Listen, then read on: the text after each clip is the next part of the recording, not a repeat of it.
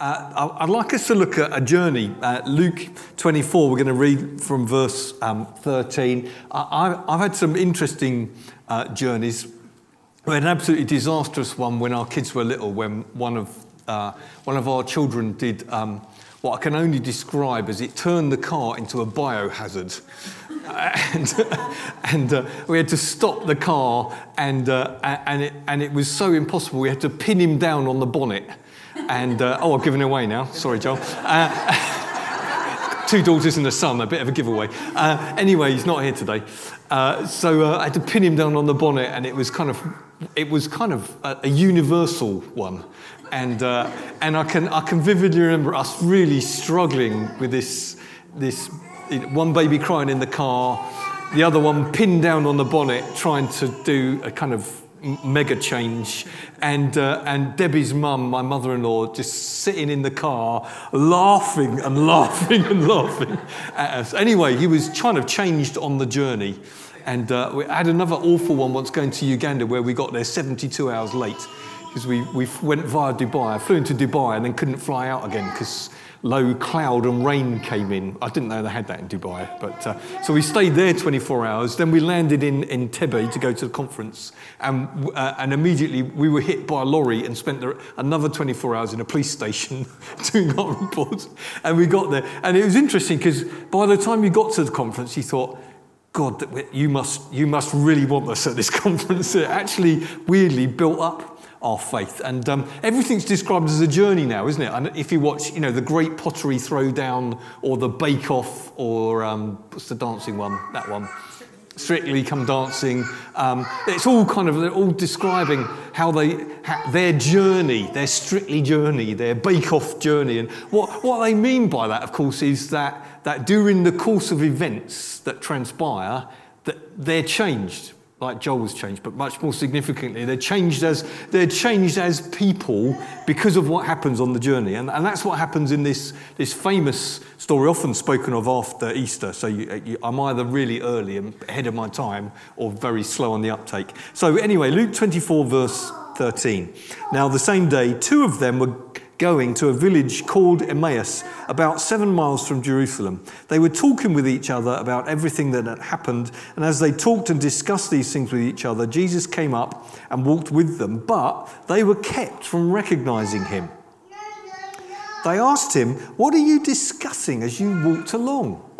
They stood still. They just stopped, their faces downcast.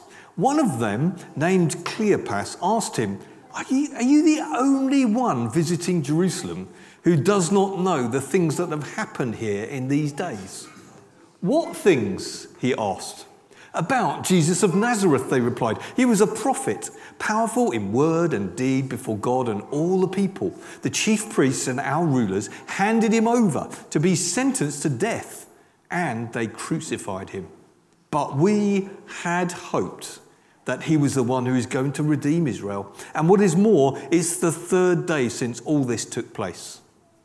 In addition, some of our women amazed us. They went to the tomb early this morning, but didn't find his body. They came and told us they'd seen a vision of angels who said he was alive. Then some of our companions went to the tomb and found it just as the women had said, but they didn't see Jesus. He said to them, "How foolish you are. How slow to believe all that the prophets had spoken. Didn't the Messiah have to suffer these things and then enter his glory?" And beginning from Moses and all the prophets, he explained to them what was said in all the scriptures concerning himself. As they approached the village to which they were going, Jesus continued on as if he were going further. But they urged him strongly, "Stay with us, for it's nearly evening. The day is almost over." So he went in to stay with them. When he was at the table with them, he took the bread, gave thanks, broke it, and began to give it to them. Then their eyes were opened, and they recognized him, and he disappeared from their sight. They asked each other, "Were not our hearts burning within us while he talked on the road and opened the scriptures to us?" They got up and returned at once to Jerusalem. There they found the 11 and those with them assembled together and saying, "It's true, the Lord has risen and appeared to Simon." Then the 2 told what had happened on the way and how Jesus was recognized by them when he broke the bread. Well, that's a famous journey story. When the disciples failed to recognize who was with them. And it says in verse 13, this all happened on the same day. That's how it starts off. The same day, two of them were going to a village named Emmaus. Let's just remind ourselves, this is the same day that Mary went to the tomb and finds it mysteriously open, and the great big carved out rock kind of out of its slot where it rolled to and fro to seal a tomb. And so she can't anoint the body. She's really upset. It's that day. It's the same day that the angels appear to the women. The women who are distraught, they go to anoint the body, which is tradition in that part of the world. And an angel appears to them and says, he's not here, he's risen. And that fantastic question, why are you looking for the living among the dead? What are you doing looking here? This is a graveyard. Why are you looking here? He's alive. He's not here. It's the same day that Peter and John did that running race. Do you remember? They heard the news from the ladies. Don't know why they didn't believe the ladies, but they didn't. And it's a very male culture. So they go off to find out the truth for themselves. John won the running race. He was a faster runner. But he pauses at the entrance to the tomb. He's a little bit not sure what to do now. Peter, being Peter, he just blunders into everything. So he arrives, goes into the tomb, and he sees the strips of cloth just lying there. It's kind of intimated that they're kind of as if they're still all wrapped up. Boom, but there's no body in them. And the head cloth laying to one side, folded up. And he believes. And they go off wondering, what's happened? This is Resurrection Sunday, the greatest day in history so far. Some of the disciples are going crazy with joy. Some are still crazy with fear, locked up in a room because after all, their master's been crucified. What are the authorities going to do to us? And that's the kind of what's going on. But two of them instead decide they're going for a walk. And they're going off. They're going on a 7-mile walk, roughly 7 miles to the west of Jerusalem. They're walking into the setting sun, but it isn't romantic, it's depressive. That's the kind of mood. Why are they leaving their friends, their community, at such a critical time when maybe he's risen? Why are they leaving? So some silly suggestions include that the donkey from the entry into Jerusalem had never been taken back. So they're kind of returning the donkey 4 days late. I don't think so. Another person suggested that they were early starters, and Jesus had said go 2 by 2, and so they'd started on the mission. But clearly their answers prove that that's not the case, because when Jesus asks them what's happening, they just stop in their tracks and their heads go down. They're going because they can't cope with any more. I don't know if you've ever been in that place. Maybe some of us are like that this morning. There's all been too much change, too much chaos, too much disappointment, and they've had enough. You might say, I need some headspace. They might be saying, they just need to get out. It's all gone weird. And I'm sure over the last 2.5 years, we've all at various points felt a little bit like that, haven't we? The kind of the tiredness, the lockdown, so many changes in society and the church and economic this and gas bills that and Ukraine and everything going a bit crazy. And they just wanted out. But the more important question is, what's Jesus doing? That's always the most important question to ask, isn't it? What's Jesus doing now? And I can kind of understand the disciples sloping off. I don't know about you. I can identify with that. It's just all too much. It's all too disappointing. We're off. But here's the interesting thing. What Jesus was doing is this. He was walking beside them. And I love that.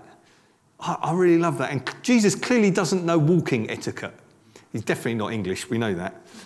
Normally if you're walking, I don't know what you do, if you're walking up on the Malvern Hills and you're slowly catching up with someone, I don't know what, most English people, what do?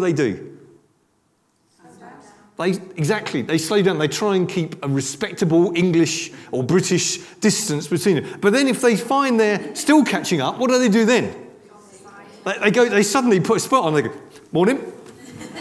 And then they slow down to their normal pace again, don't they? That's kind of the English way to do it, because it's kind of it. But Jesus didn't do that.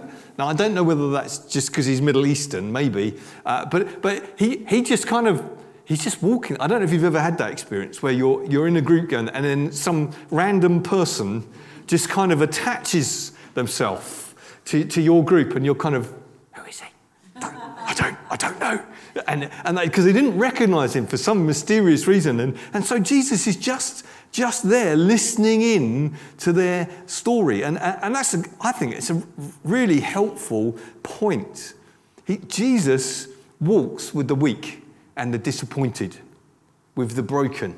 He's walking there. They don't know that he's there, but he is there. My auntie, remember my auntie used to have one of those Victorian things up on the dining room wall that Jesus was the silent, he's the hidden guest at every meal, the silent listener to every conversation. It's a little bit spooky, I always thought. But anyway, it's true, but a bit weird. And anyway, but Jesus he's just there walking alongside them, listening to them. Of all the things you think, if I was Jesus, what would I have done?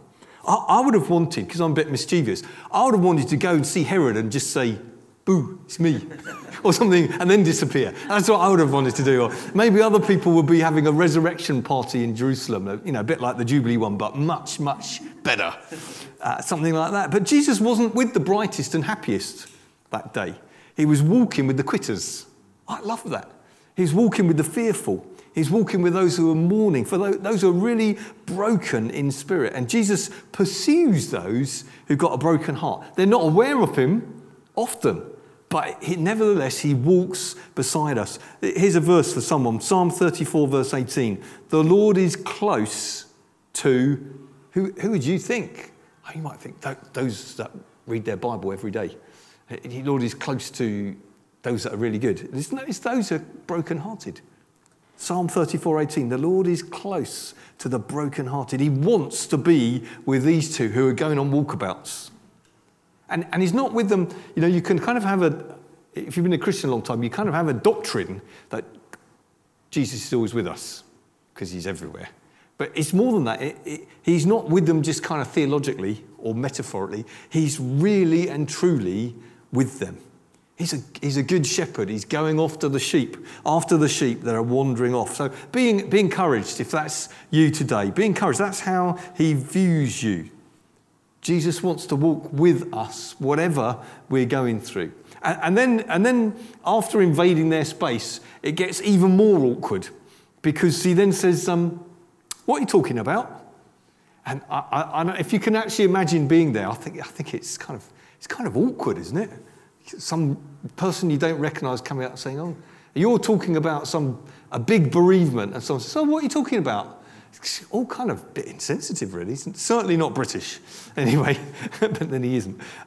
Jesus, and here's the point, here's the teaching point. Jesus wants to know what's going on in our hearts. He's genuinely interested in what's going on in our hearts. He wants to know about our feelings, our sufferings, our murmurings, our relationships, our worries, because he genuinely wants a relationship. And there's dejected Cleopas who says, are you the only visitor to Jerusalem who doesn't know what's happened? Because the whole city's abuzz with this. There's been the triumphant entry. There's people crying, Hosanna, blessed is he who comes in the name of the Lord. They all think this is the Messiah coming to deliver them, and then he's crucified. Everyone's talking about it. And they say to Jesus, ironic really, they say, don't you know? And the irony is this, he's the only one who does know what's gone on, really. The others haven't a clue what's going on. Jesus is the only one who really knows, and he's the only one who knows what it's like to sweat blood, anticipating the cross in the garden, to sweat, as it were, drops of blood. He's the only one who knew what it was like to face the agony of feeling separation from his Father. He's the only one who knows what it's like to have the nails drive through and yet be able to say, Father, forgive them. He's the only one to feel that sense of abandonment. God, why have you forsaken me? As he took my shame, my guilt, your shame and your guilt upon himself. He's the only one who does understand what's happened. So why does he say what things? Because he kind of knew, didn't he?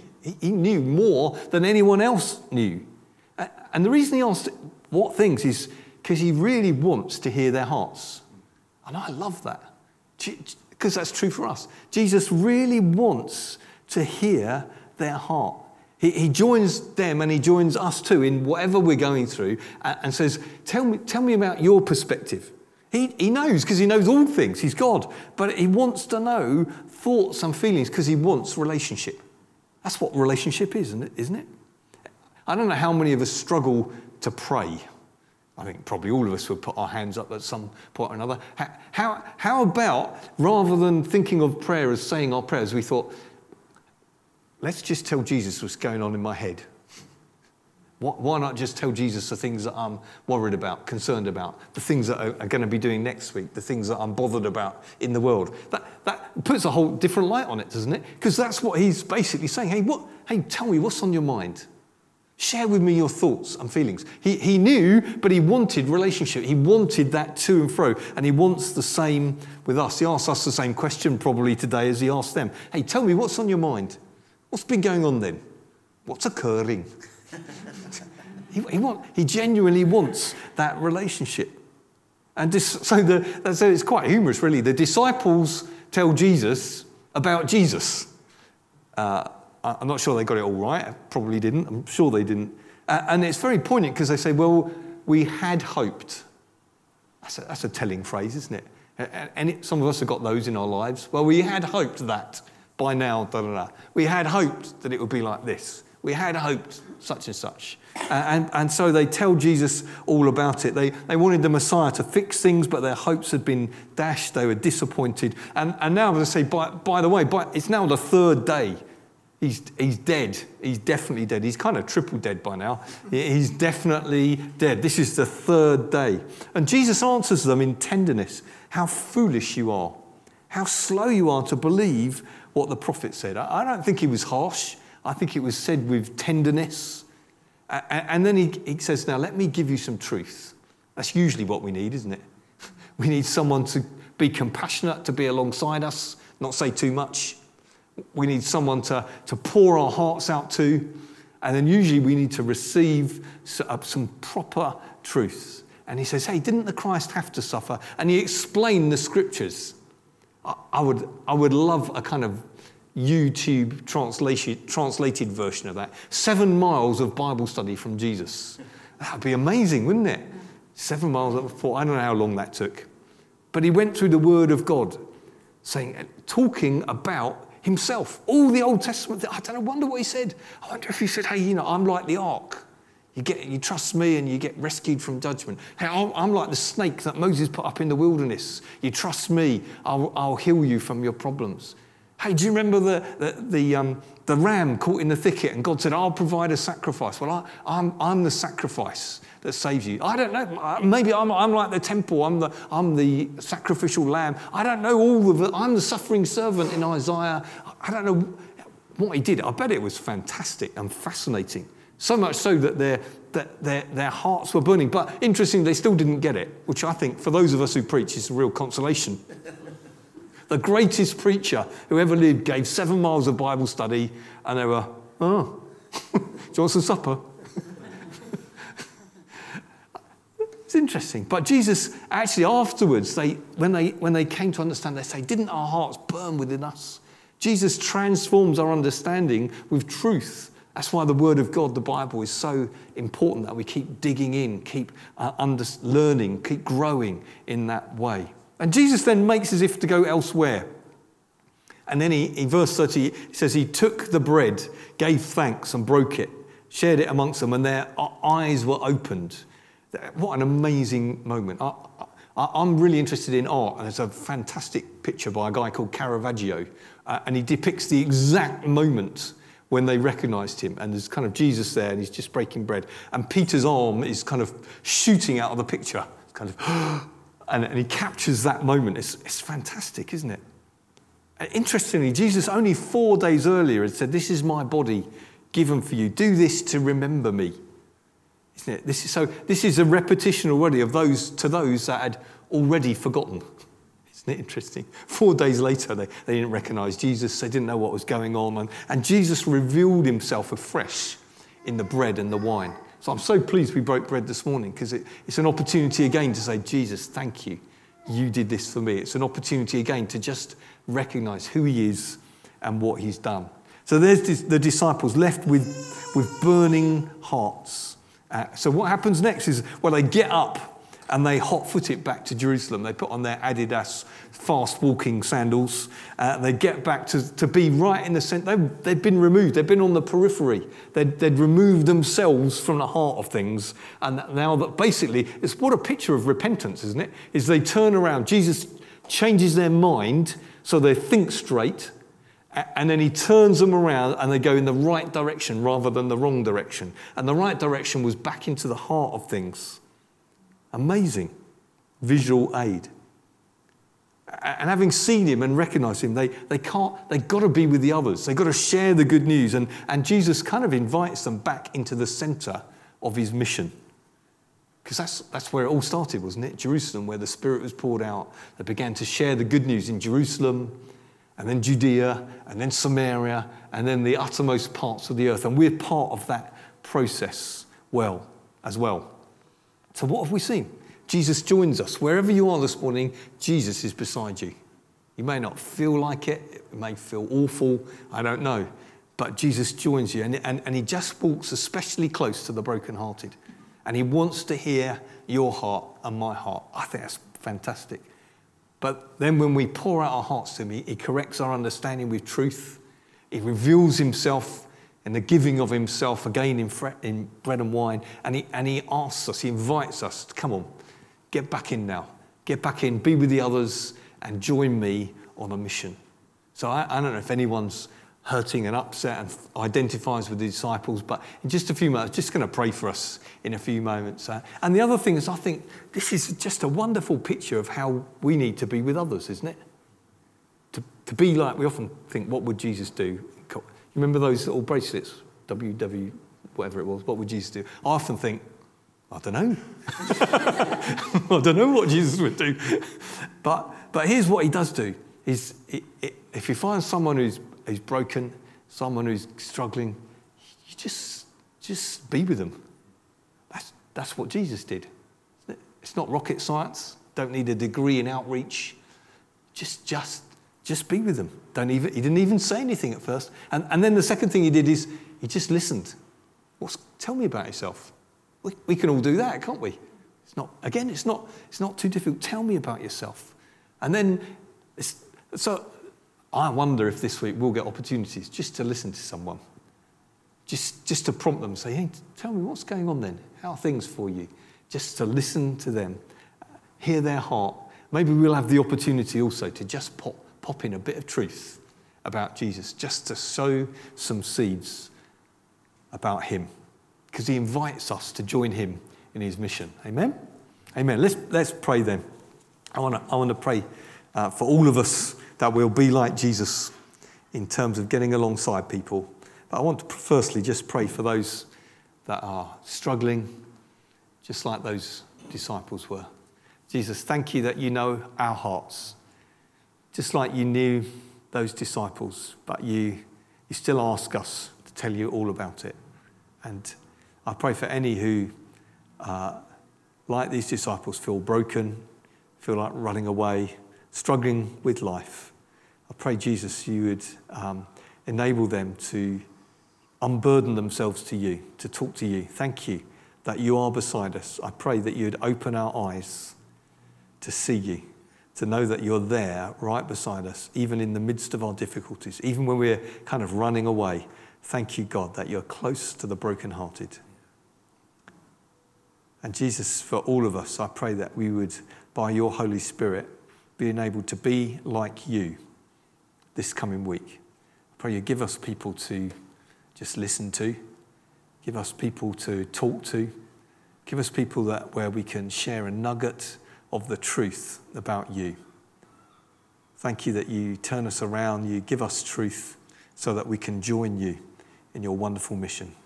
So we pray that we'd do that with joy this coming week in Jesus' name. Amen.